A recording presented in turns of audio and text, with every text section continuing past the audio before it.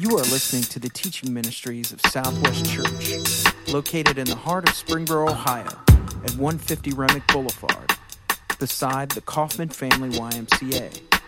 Please visit our website at www.southwestchurch.org. Thank you for joining us for this week's message from Senior Minister Roger Hendricks.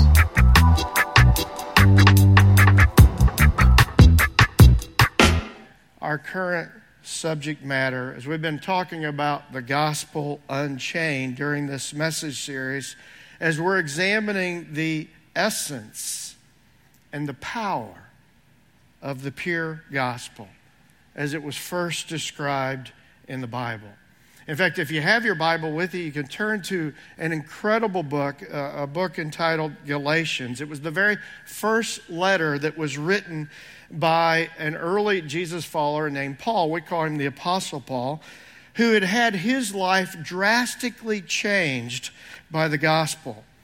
And Paul was constantly telling others about the power of the gospel, the good news of Jesus Christ. He consistently described the gospel. In fact, that would usually be his leading point, his leading teaching to any church that he visited or could influence. For example, when he wrote a church that was meeting in Rome, he wrote this. He says, "For I am not ashamed of the gospel." Some of your versions of the Bible might say the good news of Jesus. "For I'm not ashamed of the gospel, because it is the power of God that brings salvation to everyone who believes, first to the Jew, then to the Gentile." In this series, we're seeking to learn about this powerful, unchained gospel as it's described in Paul's letter to the Galatians. Now, during the past 2 weeks, we've looked at Paul's warning to these early Jesus followers in the first 2 chapters of this letter to not believe in any false gospels. Okay, by the way, we're taking 6 weeks to go through this incredible book. But I've been reading a bunch on Galatians. I've been listening to what other preachers have to say about Galatians on podcasts. I've been following some guys that they take 6 months to teach the letter of Galatians. Aren't you glad we're not taking 6 months? Okay, so we're kind of just zeroing in and condensing it down to 1 week per chapter, which means that it's hard to hit everything in each chapter. So we want to encourage you to be reading this book and be picking up some of the things that we just don't have time to develop. But in Galatians 3, Paul turns up the heat and warns against relying on anything else but the true gospel. In fact, there's so much in this chapter. I tried to think, how can we condense it into our time together? And so to help dig into this rich chapter, we're going to examine 2 contrasts and 2 questions. 2 contrasts and 2 questions. The first contrast we want to look at today is the contrast between the Spirit and the flesh. Or maybe some of your translations of the Bible say human effort. So between the Holy Spirit and human effort. And so that's to help us reflect and be impressed with, once again, the power of the gospel, and specifically the power of the good news that the Holy Spirit is given to those who become Christians. And for us to rely on the Holy Spirit as opposed to our human effort. Let's see how Paul describes this in Galatians 3, verse 1. He says, "You foolish Galatians." How about that to start with? "You foolish Galatians, who has bewitched you? Before your very eyes, Christ was clearly portrayed as crucified. I'd like to learn just one thing from you. Did you receive the Spirit by the works of the law or by believing what you heard? Are you so foolish? After beginning by means of the Spirit, are you now trying to finish by means of the flesh?" Or some translations read, "by means of human effort." Now, this is a strong challenge in these, and if you keep reading, he asks 5 questions in a row, but it's a strong challenge to these early Christians in this region, which is modern-day Turkey of Galatia. And Paul doesn't mince any words. He says, have you been so foolish? And then he asks, who has bewitched you? Now, I don't think that Paul's referring to a 1960s or 1970s TV comedy, okay? Or do I believe he's advocating witchcraft? And yet, Paul is ticked off that these Christians in Galatia had so quickly turned from what he had preached to them just the previous year.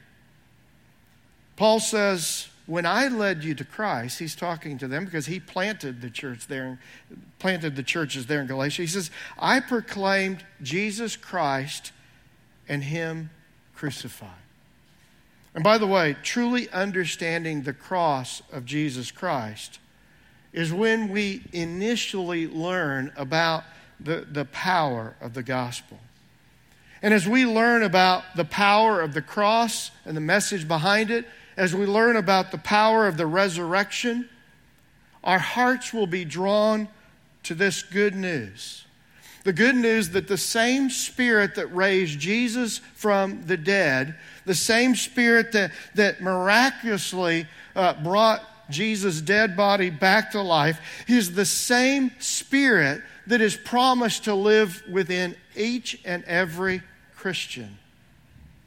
And for each and every Christian to live that new life in Christ. Now that's power. As I think back to when I first really understood the gospel, the good news that really filled my heart with hope, back when I was a 19-year-old struggling college student, was the good news that God was going to give me His Spirit, His Holy Spirit, to live within me, to empower me to live a different life than I'd been living, to live a changed life in Jesus Christ.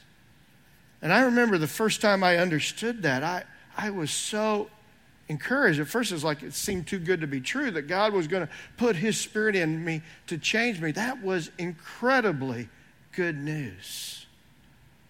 And as I fast forward many years later, as a 50-something-year-old guy who at times still struggles, it's good news to know that I don't have to just settle for being the same old person.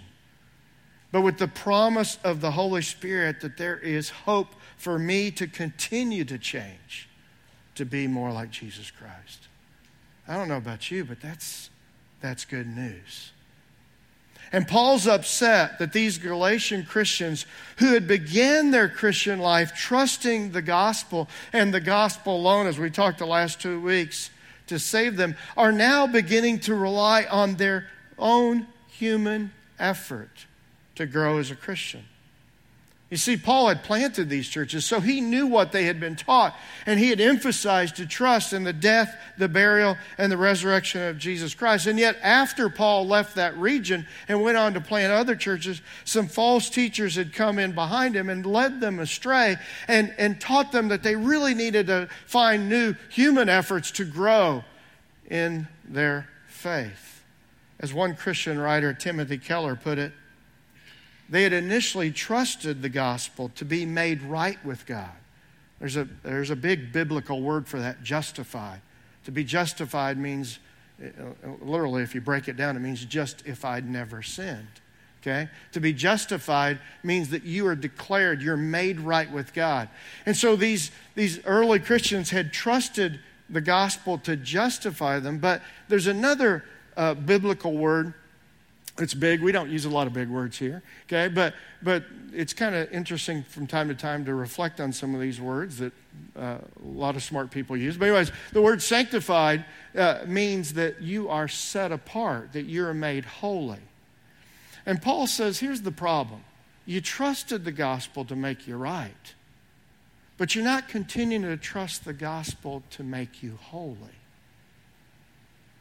He says, trust the same gospel that made you right with God to change you and to help you grow in Christ. You know, as Timothy Keller says, another way to put that is instead of trusting God's Spirit to change you, you just start trying really hard. Now, maybe some of you have fallen into that same trap. To help illustrate this contrast and how silly it is, I wanted to share something I learned from history. And I've shared this illustration before, but I want to share a little bit more about it that I learned as I dug a little deeper into it. About 150 years ago, there was a guy who was known as the Great Blondin. Okay, he wasn't blonde, but that was his last name, okay? And this guy was incredible because he was the first man in history on June 30th, 1859, to walk across a tightrope across Niagara Falls.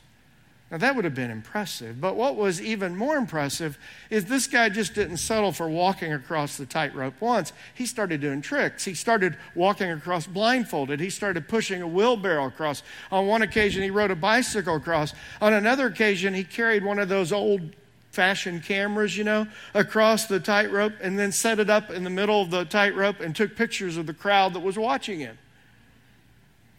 He was amazing.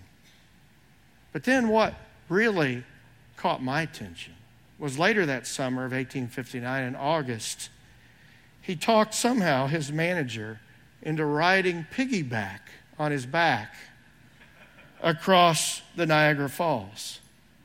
Now, I want to say to you, his manager, Harry Colcord, is a great example to us of what faith really is. It's one thing to say, yeah, I believe Blondin can walk across the tightrope across the Niagara Falls. It's one thing to say, yeah, I believe he can do it. It's another thing to say, I will entrust my life to him. You see, that's what faith is when we entrust ourselves to another. His manager, Harry Colcord, I'm going to keep saying his name because I think he's the most impressive guy of this story. He understood the difference between believing in someone and truly having faith, putting your trust in someone. And Paul said to these Galatian Christians, he says, when I taught you the good news of Jesus, I taught you to trust in the gospel message. And yet now, to grow in your faith, you're not trusting in Christ or the Holy Spirit. You're trusting in your own effort. It would be like Charles Blondin, Charles Blondin's manager, being carried halfway across the tightrope across the Niagara Falls and then getting halfway across and saying, okay, Charles, I'll take it the rest of the way. Put me down. Now, I don't know about you, but first of all, I wouldn't have got on his back. But secondly, if I had the courage and the faith to get on his back, I'm certainly not going to halfway through say, okay, I can take it from here. Because I don't have that confidence in myself.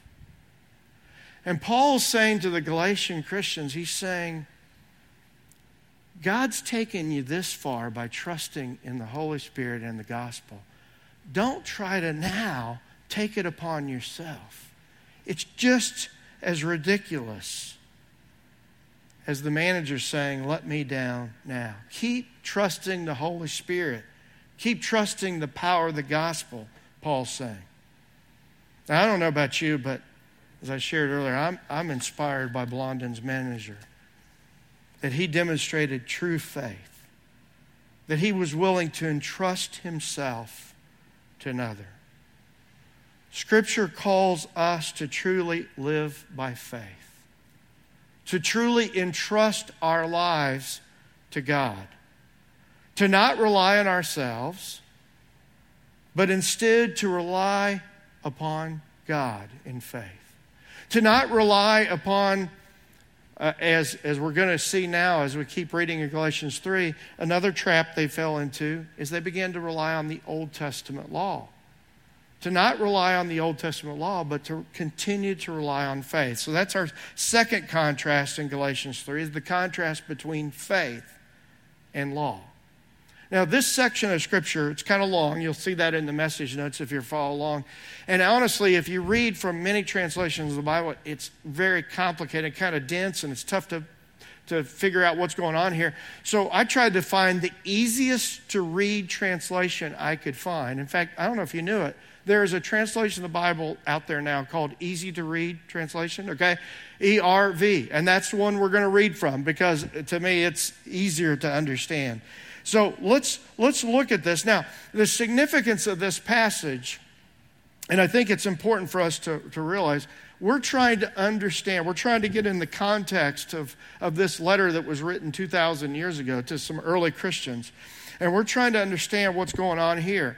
But what's important for us to understand is Paul is going to point them to an example of somebody who lived 2,000 years before that, a guy named Abraham. So we're going to read about a guy that lived about 4,000 years ago. And yet, Abraham, which seems really appropriate to talk about him on Father's Day, he is known as the father of the faithful. Now, the significance of this and the reason why Paul points them to Abraham, as we looked at last week, these young Christians that lived in this region of the world, Galatia, they didn't have a Jewish background. They were what the Bible calls are Gentiles. And yet they had been falsely taught that to really be right with God, that they needed not only to trust in Christ, but that they needed to become Jewish. And yet Paul is going to use Abraham, the father of the Jews, the oldest ancestor of the Jews, to point out to them that they didn't need to rely on the Old Testament law, that they didn't need to become Jewish. That there was a promise to Abraham that extended to them, and the promise to Abraham extends to us. Let's see what he said in verse 6. He says, the Scriptures say the same thing about Abraham. Abraham believed God, and because of his faith, this faith, he was accepted as one who is right with God. So you should know that the true children of Abraham are those who have faith. The Scriptures told what would happen in the future. These writings said that God would make the non-Jewish people, the Gentiles, right through their faith. God told this good news to Abraham. Some translations even read, God told the gospel to Abraham before it happened. God said to Abraham, I will use you to bless all the people on earth. Abraham believed this, and because he believed, he was blessed. All people who believe are blessed the same as Abraham. Now let's pause for a minute and try to unpack some of the things in this very interesting passage. Now this passage, there's something significant that's said here. In verse 8, it says that the gospel, the good news of Jesus, was proclaimed to Abraham 2,000 years before Jesus came to earth. Before the gospel really was unveiled, it was proclaimed to Abraham. It was promised to Abraham that through him and his seed, some translations read, or singular descendant, which we find out later in this chapter in verse 16, he's talking about Jesus Christ. Now, if you don't know this, it's interesting. In fact, in two of the Gospels, it goes into great detail to point out that Jesus descended from Abraham. Okay? So Abraham, the seed of Abraham, the singular seed that he's talking about is Jesus. And Abraham believed this good news, that all people on earth would be blessed through him and his descendant.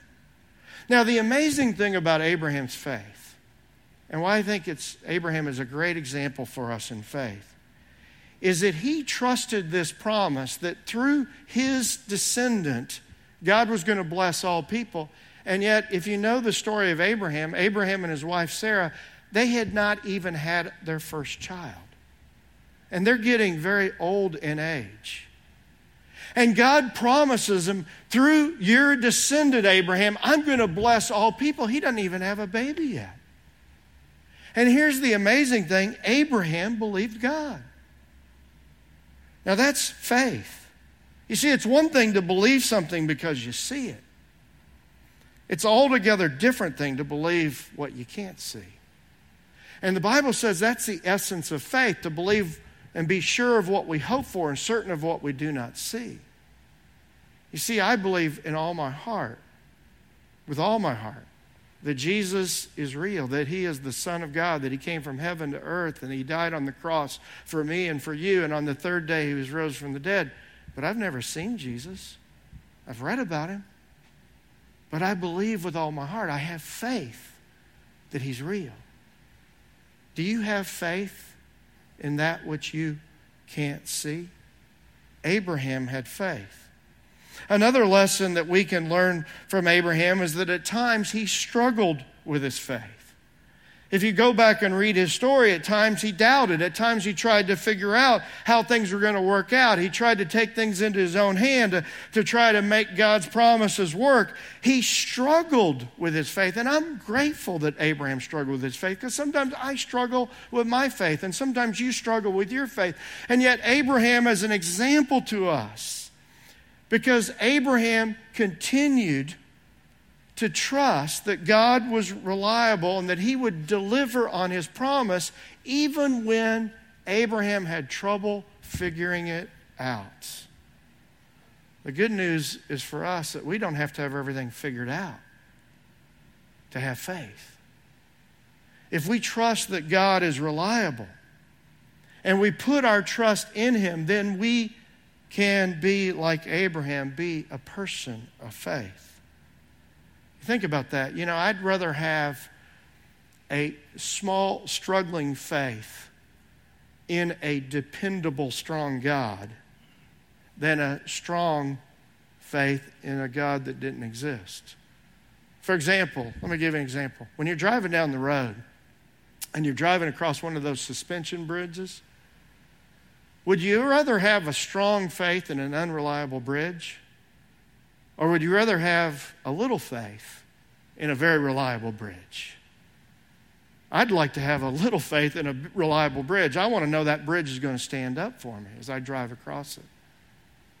The same's true with God. At times we might struggle, but if we continue to look to the reliability of God, the reliability of His promises, then we can be, as Abraham, a person of faith. Let's keep reading in verse 10. He says, but people who depend on following the law to make them right are under a curse. As the Scriptures say, they must do everything that is written in the law. If they do not always obey, they are under the curse. You get that? Did you get what he said? If you don't obey all the laws, you're under a curse. So it is clear that no one can be made right with God by the law. The Scriptures say the one who is right with God by faith will live forever. See, it appears that these Christians in Galatians have been bewitched, as Paul said, by some false teachers who were saying that although they had become Christians by faith in Christ, that to really grow spiritually and to really be right with God, that they needed to rely on the law of Moses, which was taught in the Old Testament portion of the Bible.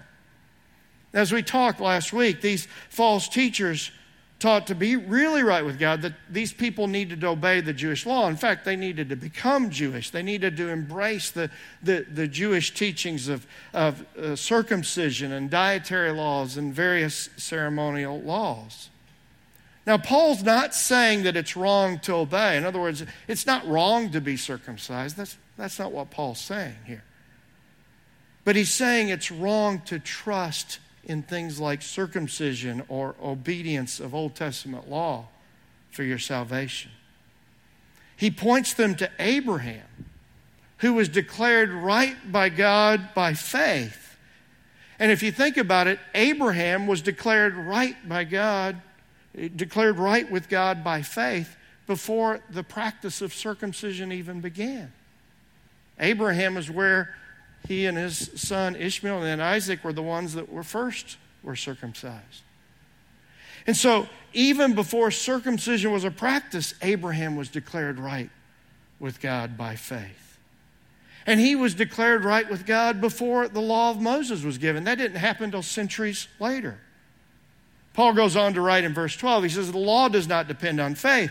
No, it says that the only way a person will find life by the law is to obey its commands. The law says we are under curse for not always obeying it.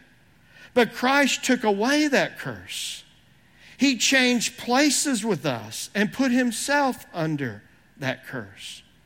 The scripture says anyone who is hung on a tree is under a curse. Because of what Jesus Christ did, the blessing God promised to Abraham was given to all people. Christ died so that by believing in him, we could have the Spirit that God promised. Now, did you catch what this passage is saying? It's saying the problem with trusting the Old Testament law or any law is that no one can keep it. In fact, the Old Testament law, even if you study the law, it has provisions in the law for sacrifice for sin. So even the law itself has provision that people aren't going to be able to keep it.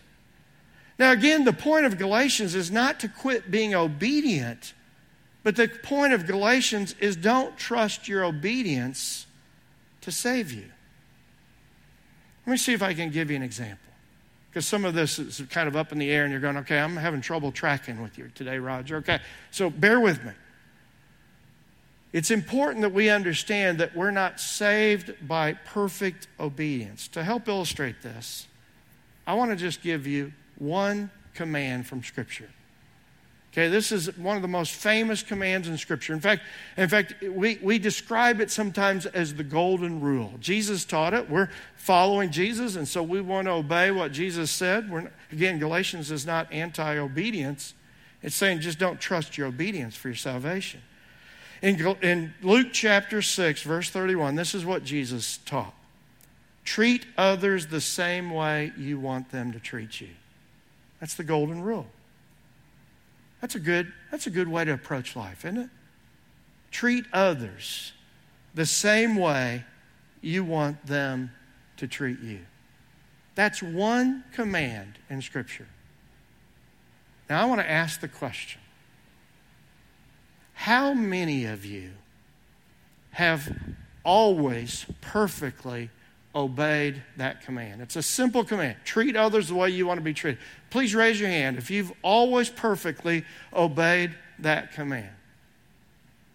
No hands? Well, you've just broken the golden rule.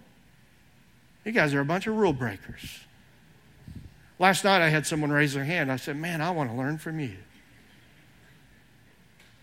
You know, as I look back on last week, I broke that rule. There were times I was selfish. There were times I was insensitive.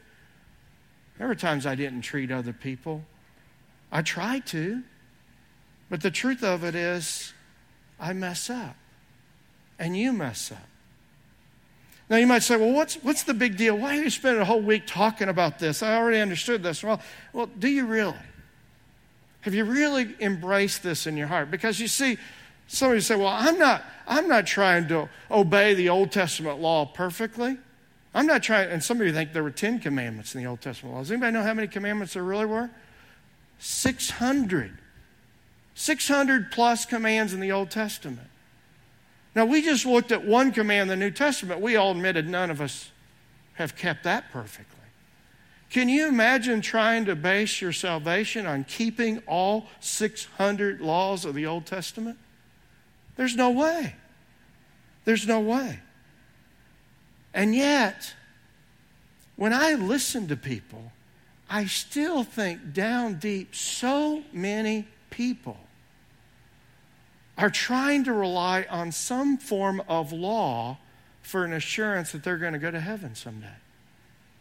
Just recently, there was a celebrity who passed away, and in one interview, he was asked why he did so many good things. He says, because I want to go to heaven. And you know, when I bear with me here, because this might sound a little bit morbid, but I think that when you go to funerals and you listen to what people say, you really hear what's going on in people's hearts. And when I go to funerals, I hear often people will say things like, well, we know he's in heaven, or we know she's in heaven because, well, they were a good person. They were a good husband, a good wife. a good father, a good mother, a good provider, a good friend, a good Christian. They're such a good guy. Now I know the golden rule says that we need to say good things about people when they die because we want people to say good things about us when we die, right? But the point is, I think down deep, a lot of people really are trusting and trying to keep and live up to some moral code for the assurance of their salvation. One of these days, you and I are going to die.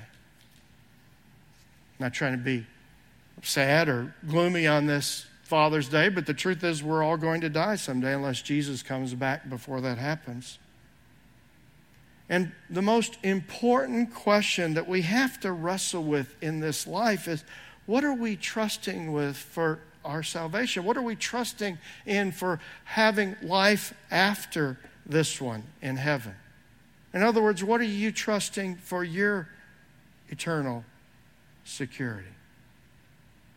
From time to time, I'm called upon to preach at funerals. And you know the biggest compliment and the strongest assurance that I can give someone at their funeral or to the crowd that's there is that they trusted Jesus Christ. You see, that's where Paul says you need to put your confidence. Because the truth is, whether you look at the 600 commands or you look at the 10 or you look at the golden rule, we all break law. None of us live up even to our own moral code of goodness because we're sinners, the Bible says. So the question is, if we can't trust our perfect obedience to law, if we can't trust our perfect obedience even to the golden rule, then the question is, what are we going to trust for our salvation? And I submit to you today what Paul's saying in Galatians 3 is the only thing you can trust is the gospel of Jesus Christ. Some of you will probably outlive me. And when you go to my funeral someday, I don't want you to say how many years I preached here at Southwest or how many people I baptized or how many weddings I performed or any of that good stuff, because honestly, none of that matters. All that I want you to say at my funeral is, you know what? He trusted Jesus Christ. That's what I'm trusting. That's who I'm trusting. How about you? What are you trusting in for your salvation? Now, if you've been paying attention, our time's up, but there's two questions that beg to be asked. The first is, what's the purpose of the law? If you can't be declared right with God by the law, then why in the world did God give the law? Look at Galatians 3, verse 18. He says, for if the inheritance could be received by keeping the law, then it would not be the result of accepting God's promise. But God graciously gave it to Abraham as a promise. Why then was the law given? Has anybody ever asked that question? Okay, if we can't keep it, why was it given? It was given alongside the promise to show people their sins. But the law was designed to last only until the coming of the child who was promised. That's Jesus Christ. God gave his law through the angels to Moses, who was the mediator between God and the people. What's Paul saying? He's saying the Old Testament law is like a flashlight. And you're going, what? The Old Testament law is like a flashlight. If you're driving down the road some night and it's dark, and all of a sudden your car stops, it dies.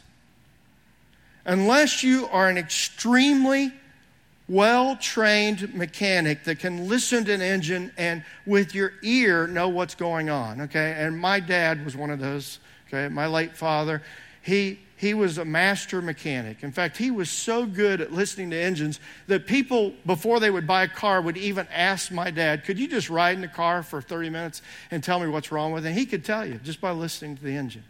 But most of us aren't that well trained. And so most of us, if our car dies, the only way we're going to know what happened is we pop the hood and you pull out a flashlight and you say, okay, a belt broke, a hose bust. The flashlight shows where the problem is. But the flashlight's not going to fix that problem. It just shines the light and exposes where the problem is. The same is true of the Old Testament law. Old Testament law points out the human problem, that we're rule breakers, law breakers, that we're sinners. And just like the flashlight, the Old Testament law doesn't fix the problem. The Old Testament law just points out the problem. In fact, if you keep reading in Galatians 3, he says the Old Testament law serves as a guardian or custodian to lead us to Christ. It won't fix our sin problem, but it'll point out our problem, and it will point us to the one who can fix the problem, and that's Jesus Christ. The second question that begs to be asked, if through faith we can become part of Abraham's extended family, even if we're not Jewish, then how can we know for certain that we are part of the family? How do we know for certain that we have the inheritance? Let's keep reading. It's obvious that, again, that these false teachers had created insecurity in the hearts of these early non-Jewish Christians, thinking that they were going to be left out of the blessing of Abraham. And yet, in the midst of that question, Paul writes this emphatic answer. He says, "For you are all children of God through faith in Christ Jesus. And all who have been united with Christ in baptism have put on Christ like putting on new clothes. There's no longer Jew or Gentile, slave or free, male or female, for you are all one in Christ Jesus. And now that you belong to Christ, you are the true children of Abraham. You are heirs, and God's promise to Abraham belongs to you." Paul writes to them and to us, and he says, you don't have to be a natural descendant of Abraham to be adopted into his family. That happens through faith in Christ. In fact, Paul says that the promise is that if we have faith like Abraham, if we've been baptized into Christ, that we have been clothed with Christ. You see, baptism is the faith response to the gospel of Jesus Christ. In fact, in baptism, God has designed a means not only for us to believe in the gospel, but to experience the gospel. And because Jesus is the promised descendant or seed of Abraham, if we are clothed with Christ, then we become a descendant of Abraham as well. We become an heir to all the promises. That's the inheritance that's available for you and for me. You see, in Christ, we become the rightful heirs. Now, here's the question. Do you have the assurance that you are part of Abraham's family? Do you have the assurance that your sins have been forgiven and that you're part of the inheritance? Well, how can you have that assurance? By trusting Christ and being clothed with Him in baptism. In the early church, individuals who were baptized, they were dressed in white to signify that they had been clothed with Christ, that they were no longer trusting themselves, but the one who was perfect in his obedience. Last Saturday, Danielle Sundermeyer was baptized into Christ here at Southwest. And when I sent her photos of her baptism this week, I told her that I hoped and prayed she was having a good week. And she wrote back, she said, "I want you to know that I've really had a great sense of peace this week." I was so happy to hear that. And she says, "Here's my prayer request, that all of my family would come to know, love, and surrender to Christ." You see, Danielle has peace because she's been clothed with Christ. She's part of the family. How about you? I'm so grateful that God has given us practical ways to trust the gospel. In baptism, we can experience the gospel through the death, burial, and resurrection. And then God in His wisdom has given us what Christians have been observing weekly for 2,000 years, and that's the Lord's Supper. And in the Lord's Supper, when we take the bread and we take the cup, we're reminded of who we're trusting in. We're not trusting in our perfect obedience because we aren't perfect. We're trusting on the one who was perfect in his obedience. We're trusting the one who was willing to be cursed so that we could be blessed. As we take communion today, let's remember that it's in the gospel and the gospel alone that we're saved. As we take communion, let's remember the one who was willing to be cursed on our behalf so that we could be inherited and adopted into Abraham's family and have all the blessings that have been promised. Let's pray together. Dear God, we thank you for your word and for how powerful it is. We thank you for this rich book of Galatians. And I pray that as we unpack these passages that we will really apply it to our life. And I pray, Father, that everyone here is asking themselves today, what are they trusting? What are each one of us trusting for our salvation? Thank you for chapters like Galatians that point out we can't trust ourselves, our own obedience, our own perfection, but that we have to trust Jesus totally. Help us during this time of communion. Remember the one who was cursed on our behalf so that we could be blessed. It's in Jesus we pray.